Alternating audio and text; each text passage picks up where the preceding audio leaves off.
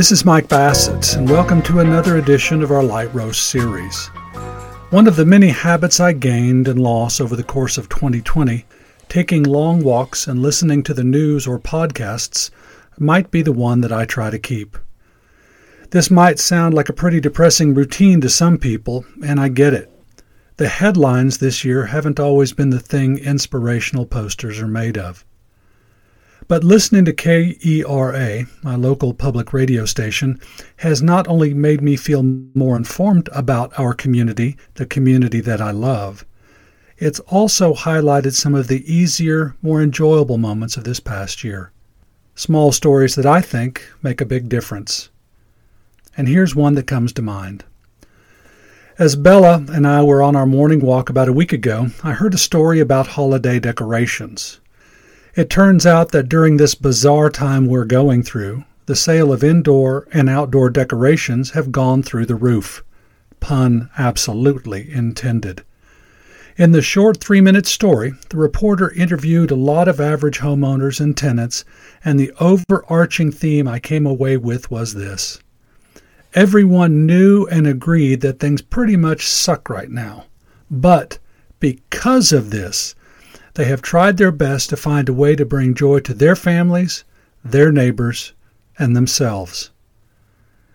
They crave, and quite frankly I think we all deserve, a visual reminder that even in the midst of uncertainty, there can be a celebration of the familiar, no matter how different, or corny, or cheesy. The older I get, the more I realize it's pretty important to look at things from a big picture perspective.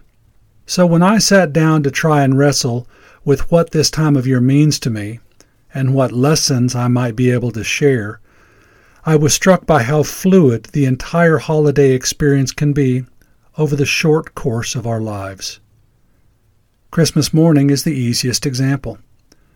When I was a kid, Christmas morning meant something so incredibly different than it does now. When we're young, I think it's fair to say a lot of us remember Christmases as events revolving around the gift.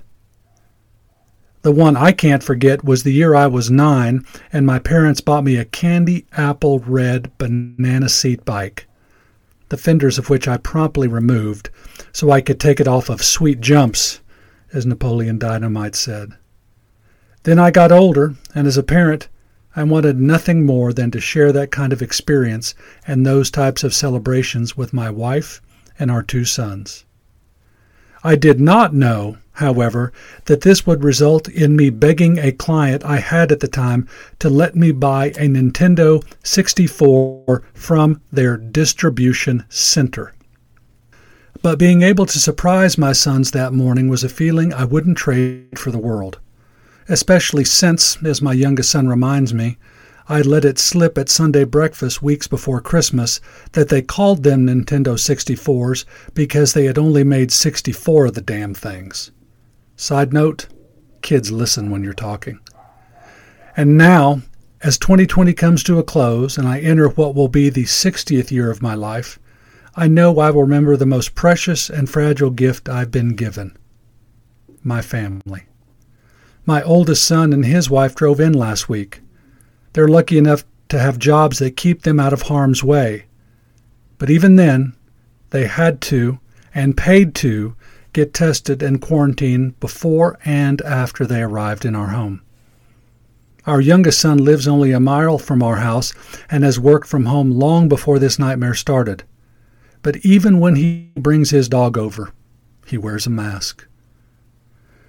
So that they both take this pandemic seriously and that they can adjust their schedules and their lives so that my wife and I can safely hug them on Christmas morning. Let's just say you can't buy that feeling on Amazon, and they certainly don't keep it in stock at Walmart. But that's my holiday. And if I'm being honest with myself, it's an incredibly damned privileged one. My home will be heated on December the 25th. The coffee will be fresh. The laughter will be real. The refrigerator will be stuffed with food. But here's the thing. I've got this itch I can't seem to scratch. Frankly, folks, I feel sort of like Grinch. When I sat down with my producer to plan out this episode, I wanted to know if we could replace our usual theme music with one of my all-time favorite holiday tunes, the song Linus and Lucy played on the Charlie Brown Christmas special. You know it, even if you think you don't. It's the one that goes dun da dun da da dun dun da da da dun da da. But it turns out there's no quicker way to get your podcast yanked than to sample copywritten content. It was frustrating, but I'd kind of suspected it might be the case, and I just tried to let it go. That was until I came across a story that some of you may have seen. It turns out that Apple had bought the rights to the beloved Charlie Brown holiday specials, including A Charlie Brown Christmas, and it would only be available through their paid streaming service, and it wouldn't air on CBS as it had for decades. The public backlash was swift and effective, and Apple ended up offering the special for free and even teaming up with PBS to air it. But damn it, it still got under my skin. Something so pure, so fundamental to my idea of the holidays was being exploited. And here I was wanting to spread some actual cheer, and whether I want to admit it or not, there's a part of me that's getting emotionally hammered by a bunch of people who can't read the freaking room. And for that brief second, I couldn't think about any of the blessings I truly had, and was, for all intents and purposes, a Grinch, because I couldn't use the fun song in my podcast. Well, if you can't laugh at yourself, who can you laugh at? This year, my son is cooking turkey for the entire family. He had to make room for it at his house because my wife and I are out of room in our freezer. And yet only miles from my house, the North Texas Food Bank has lines that are stretching for miles.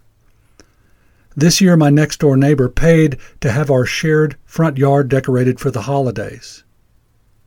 When I come home from my evening walks, the front of my house looks festive, and I'm not footing the electric bill.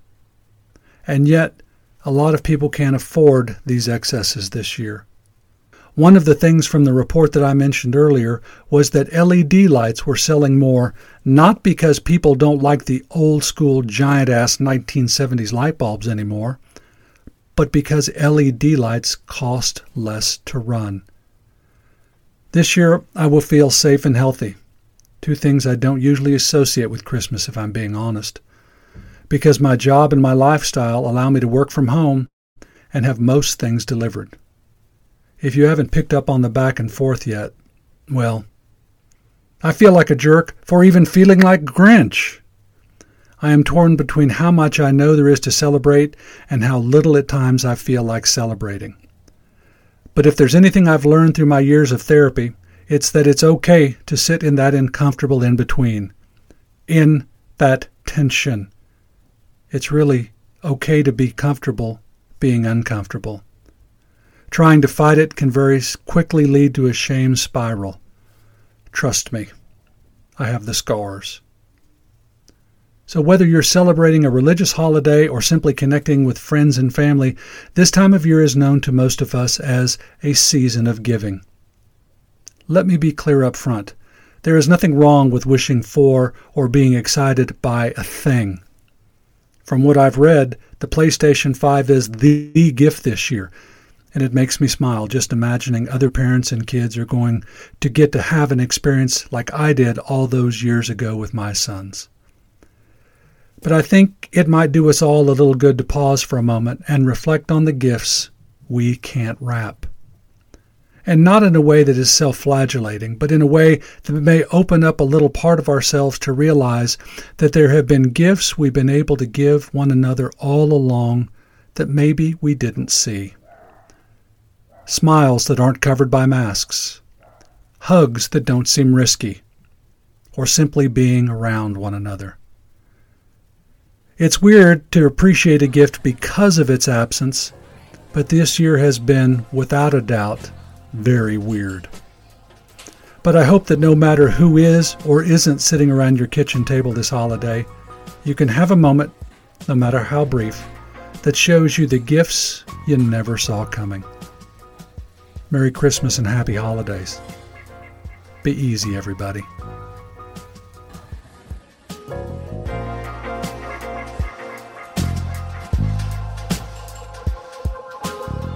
Legal Grounds was written, recorded, and produced by Dust Devil Press. To learn more about today's guest, and for links to the topics and materials discussed, please check out our show notes.